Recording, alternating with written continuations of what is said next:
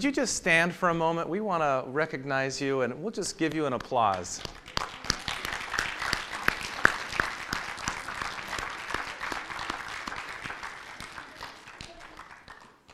I'm guessing teaching is not an easy thing, but it is so important. And thank you so much. Whether you serve in the public schools or preschools or in our Adventist institutions, we are grateful, and you make a difference and have made a difference. So thank you so much for that. Sherry was right. Tonight is an awesome event. I love watching people who can do gymnastics do it. It makes me feel a little bad about myself for not being talented in that way, but I enjoy watching those who are talented. Although I told the students the other day, Thursday at CVCA, that I've been working on a difficult gymnastics move, the upside-down handstand, which I will demonstrate for you at this time. Yeah, there's a one-armed version, but I'll save that for another time.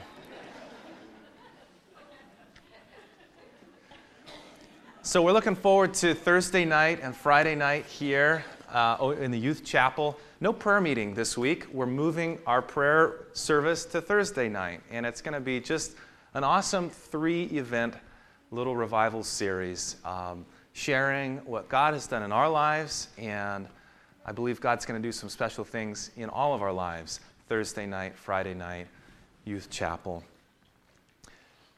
So there was a man who decided he had had enough of the world, and he wanted to move as far away from worldly influences as possible.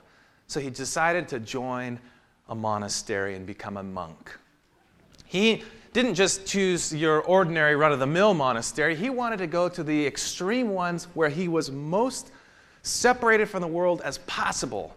No more cell phone calls, no more credit card companies after him, no more distractions from the media, from all sorts of things going on in the world. So he goes to the monastery, and they say there's a 15-year introductory period. 15 years, and this monastery, we don't even talk in the introductory period. You get 2 words every 5 years. That's all you can do. And so he said, sign me up. So he started his work, and for 5 long years, he said nothing to anybody. And then he comes in for his 5-year review, partway through his introductory 15-year, and the supervisor says, how's it going? And he said, bad food. Man said, sorry to hear that, but thank you for your feedback. Well, 5 more years go by. No sounds come out of his mouth, not even in his private room by himself, just alone in his thoughts, trying to be separate from the world. And at the end of another 5 years, which was now 10 years total, he goes back into the supervisor for his 2/3 of the way through the introductory period review. And the supervisor says, how's it going for you? And he said, bed hard. The man was a little disgruntled, but he wrote that down. Well, finally, at the end of the 15 years, he comes in, and this is the opportunity where he could now fully and officially join the monastery. And the man says, how's it going? And the gentleman said, 2 more words. I quit. And the supervisor says, well, I'm not surprised. You've just been complaining ever since you first got here. So today we're talking about how a Christian should relate to the world. And in the gospel, well, the epistle of John, he has some very pointed words for how we should relate. But we'll find there are a couple of ditches that one can fall into.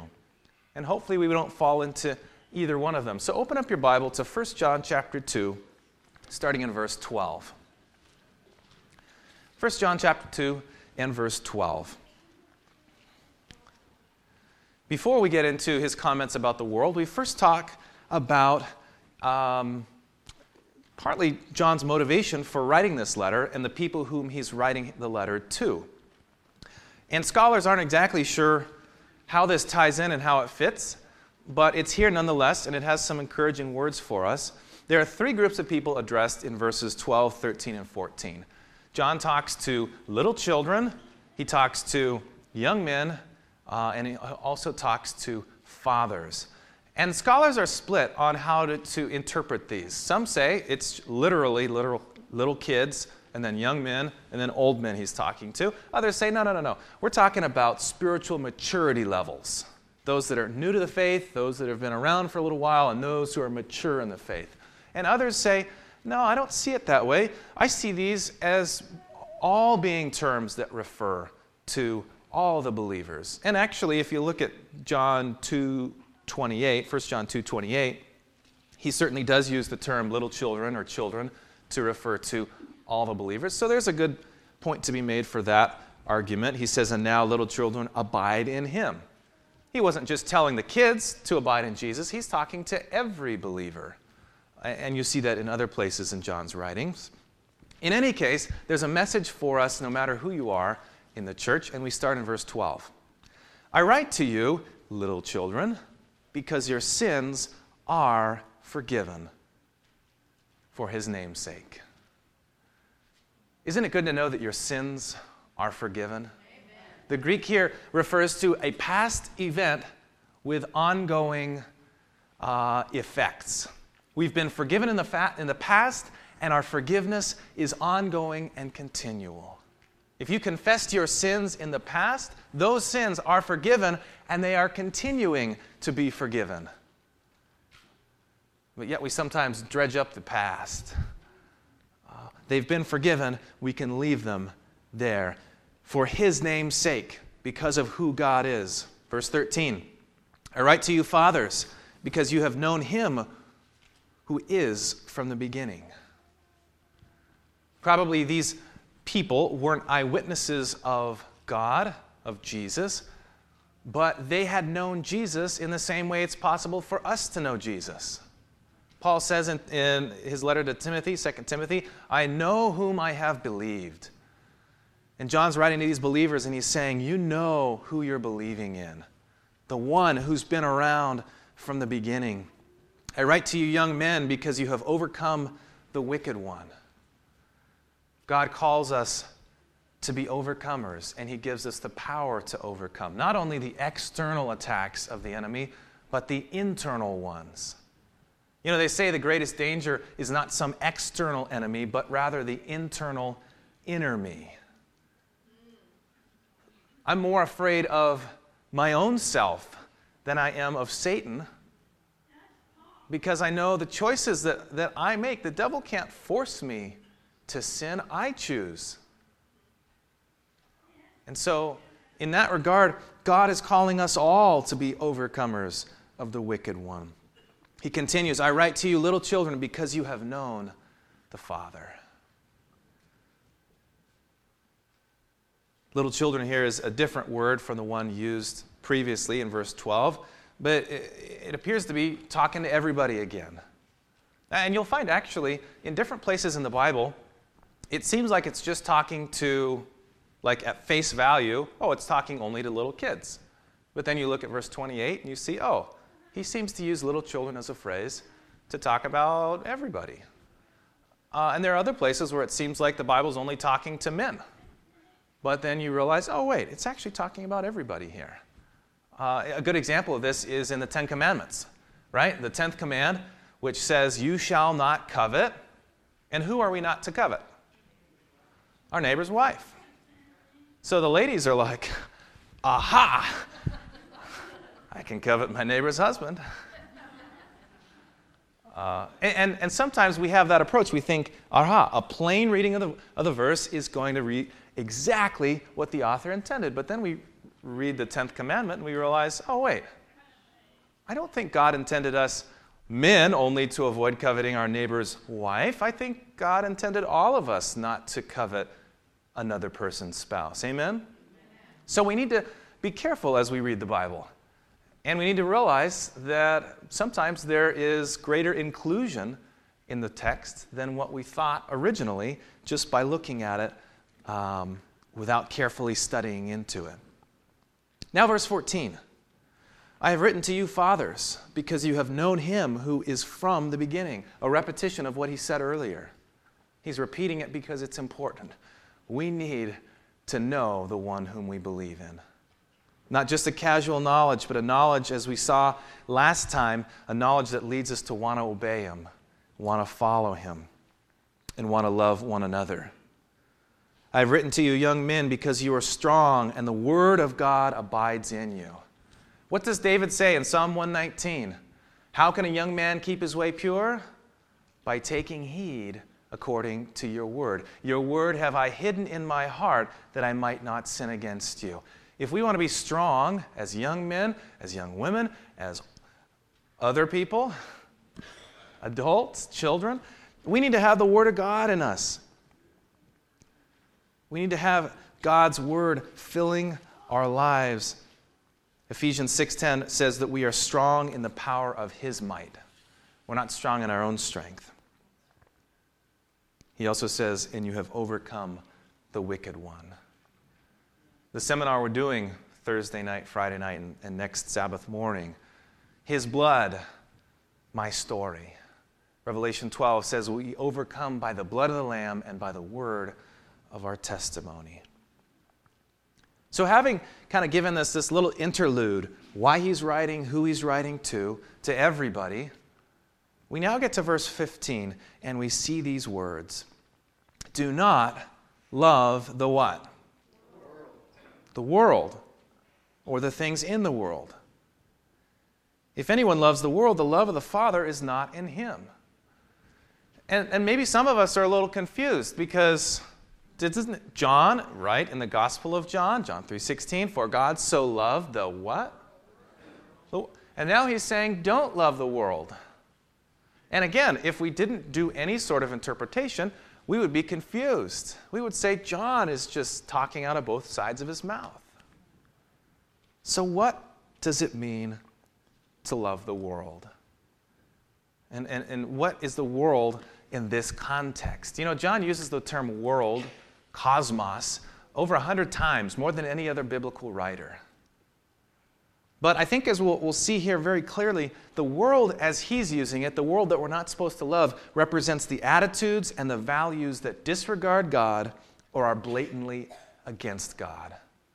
The attitudes, the values that are disregarding God in our world or are blatantly against God. That's what we're not supposed to love. As far as our planet, of course we're supposed to love our planet. You know, we're not supposed to go burn tires and burn down the forests and trash this place. No, God made it. Let's take care of it. And the people on it, we're supposed to love the people in this world. We've seen that already in this letter. But when it comes to the attitudes and the actions that disregard God or are opposing God, those are the things that we're not supposed to love. Jesus said in John 12 that Satan is the ruler of this world currently.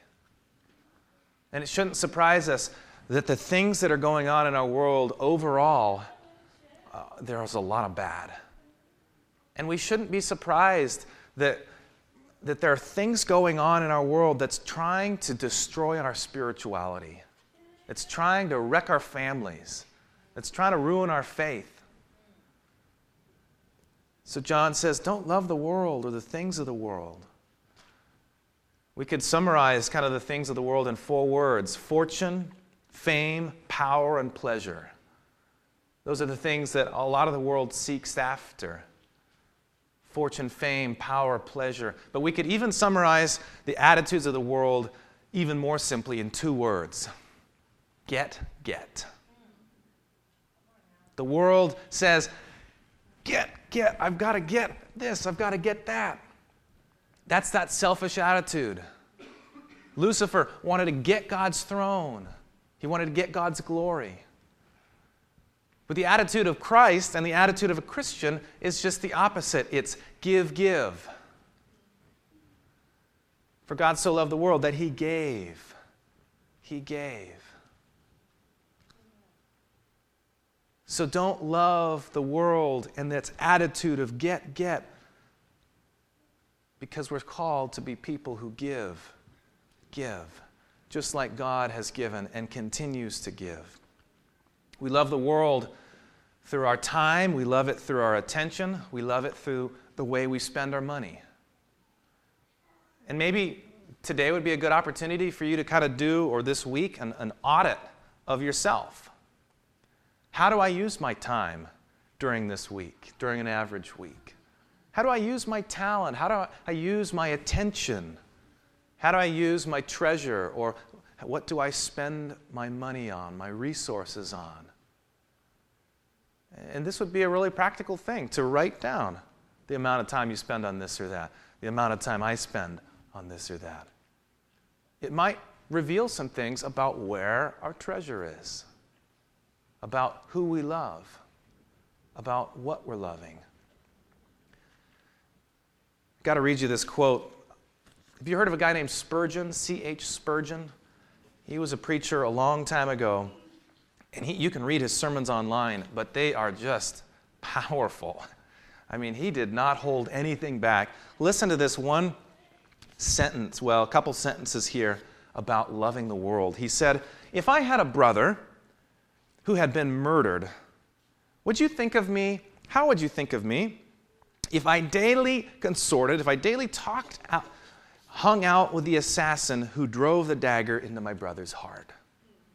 My brother was murdered. What would you think about me if I daily hung out with the guy that killed my brother and we talked and we enjoyed spending time together?" He said, "Surely you'd think that I too must be an accomplice of the crime. Sin murdered Christ. Will you be a friend to it? Sin pierced the heart of the incarnate God. Can you love it?" Some powerful words.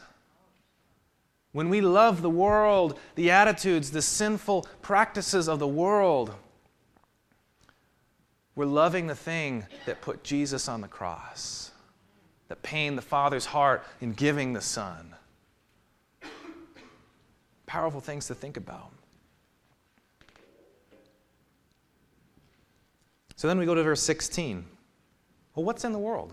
John defines it. He says, "For all that is in the world," and then he lists three things: the lust of the flesh, the lust of the eyes, and the pride of life is not of the Father, but of the world.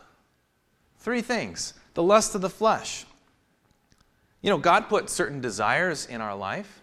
He gave us desire for food, which is a good desire.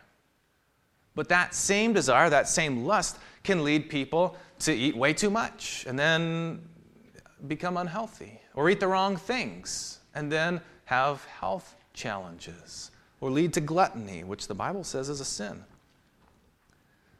I have to check myself at potluck. Got to go easy, right?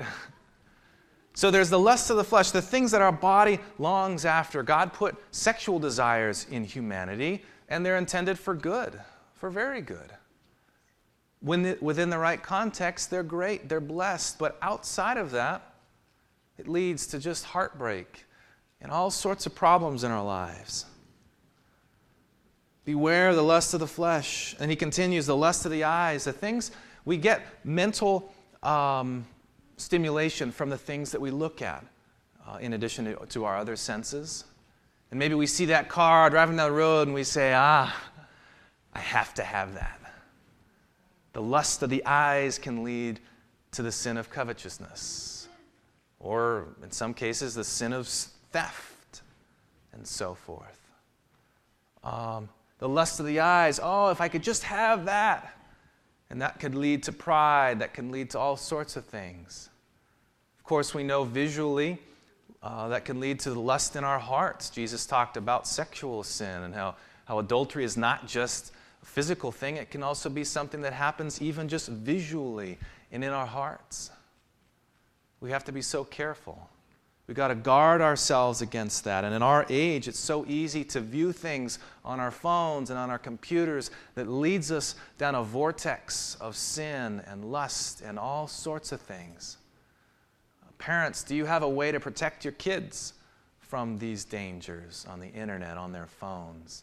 Adults, do we have a way to protect ourselves against pornography and all the other things that go along with that? I tell you, for me, I use a program on my phone. It covers my phone. It covers my laptop. It's called Covenant Eyes. And it's a really good way to guard yourself against the evil influences out there. Internet can be a powerful tool for good, but it can also be a powerful tool to suck us down a path that Satan wants us to go on, and that Jesus is trying to save us from. We should talk more about these things. But if you have questions, you can talk to me about anything. So we got the lust of the flesh, we got the lust of the eyes, and then the last one, the pride of life, sometimes a little more subtle.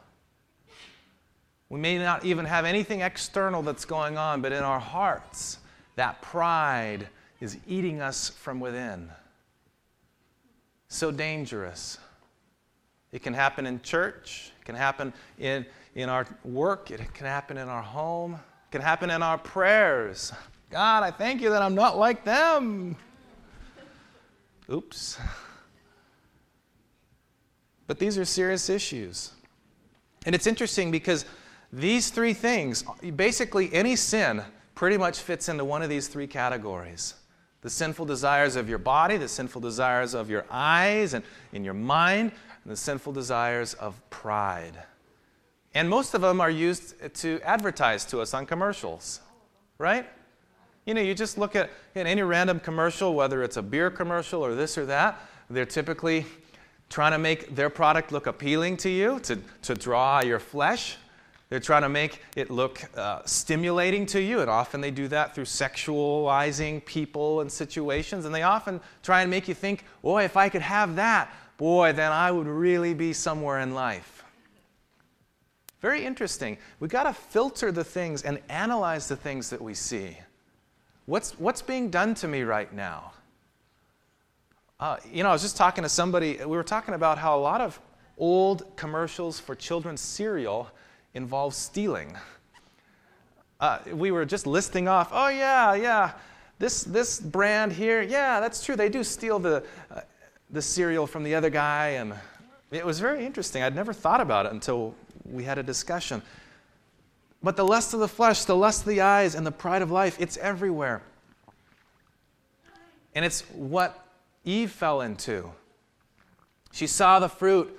It looked good for food. She thought, hey, that looks good. I want to eat that. Lust of the flesh. It was pleasing to her eyes. Lust of the eyes. Her eyes lusted after it. And it was desirable, the text says, to make her wise. I want to be wise. That pride started building in her heart. The same way that Eve fell, Jesus was tempted, but praise God, didn't fall. What was the first temptation? Turn the stone to what? To bread. He was hungry. And there's nothing wrong with eating when you're hungry. But if he had given in to his flesh, he would have sinned in the process in that context. And then the devil took him up to a high mountain, right? He said, look. And what was he looking out at? He was looking at all the cities of the world, all the kingdoms of the world in their splendor. Jesus, look at all that. Just bow down and you can have it all. Lust of the eyes leading to that temptation. And finally, then he was on the wall there. Satan said, just jump off, right? Hey, God will pick you up. God will catch you. Won't that be awesome, Jesus? Wouldn't that be cool? I jump off and then angels catch me. Pride of life. These three categories where Adam and Eve fell, Jesus was successful. Amen? So John says, these are the things that are in the world. We got to be careful about these things. We got to be so careful. They don't come from the Father, but they come from the world. You know, when we talk about this subject, I mentioned that there are kind of two ditches that you could fall into. The one ditch is where we say, whoa, the world and everything in it is bad, so I'm going to go live in my little hermit cave, and nobody is going to see me, nobody's going to talk to me, I'm just going to be pure and protected in here. And the only problem with this, well, there are a lot of problems, but the one problem is, can I witness to anyone while I'm in here? No. I can't. Oh, can you hear my microphone? Okay. And the other problem is you couldn't hear me. So there are a lot of problems with that because we are called to be the salt of the earth, right? And just because something is in our society doesn't mean it's necessarily bad. Are there good movies in our world? Absolutely. We watched a good movie last weekend. Are there good songs that are being produced in our world today? Absolutely. Are there good books? Are there good events that happen in public venues? Sure. Does the Gallo have good events that happen there? Absolutely. So if we shun everything, we're missing out an opportunity to be the disciple makers that Jesus has called us to be. But on the other hand, if we just say, well, it's no big deal, and we just fill our lives with everything, that's just going to take us down a slippery slope, and we may no longer desire God at all. Certainly, we never want to compromise biblical principles, right? If the Bible says don't do it, don't do it. Or if it says do it, we should do it. But we need to find a way to live in balance between living in a hole in the ground and going the way of just all the sinful things of the world. We need to live pure lives, but look for the good and be the good in our world. I read something that really kind of helped bring this in balance for me. It was by another commentator. He says, worldliness is not so much an activity as an attitude. It not only affects your response to the love of God, it also affects your response to the will of God.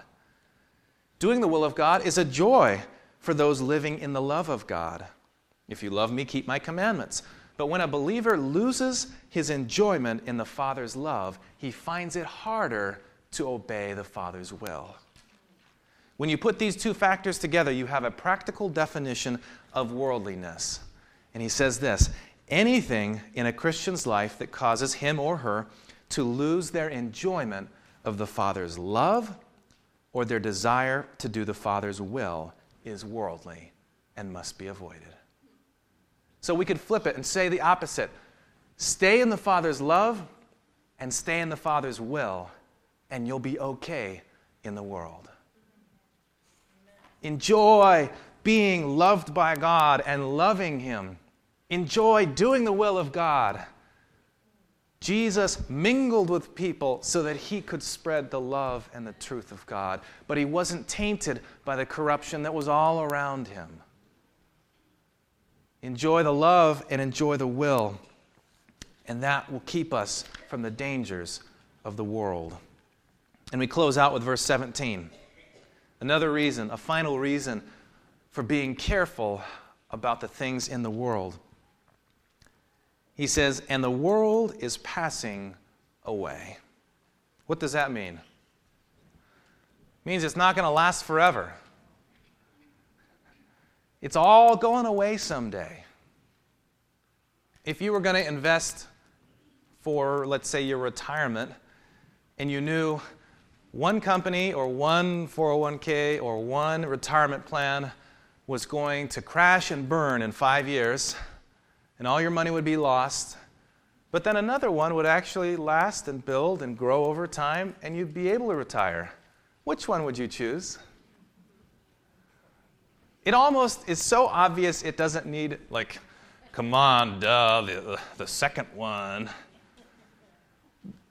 Why then do we invest in the things of the world that will pass away? Why are we so drawn to the things that are going to pass away? I think we need to think about it in as rational a way as we can and then just make a decision, even though our hearts are drawn to the world.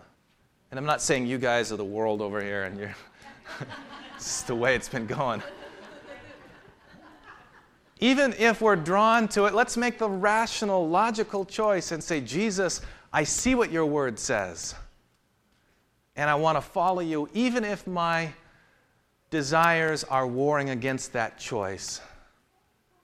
But in a lot of cases, your desires start to change as you spend more time with Jesus. Amen? You start to desire different things and enjoy different things. So the world's passing away and the lust of it, but whoever does the will of God abides for how long? Forever. I want to abide forever. How about you? I want to abide in the love and the will of my Father and love the world in the way that God loves the world. Is that your desire? Let's pray. Dear Father, thank you so much for your love, just amazing love that has the power to save us and transform us. I pray you'll help us to figure out the tricky tightrope of living in the world but not being of it. Lord, give us the courage to even look at our own lives and analyze how we spend our time, how we spend our resources, what we put our affection on. And Lord, may your love just draw us ever more towards you and to the things that you care about and the things that will last forever. This is our prayer. In Jesus' name, amen.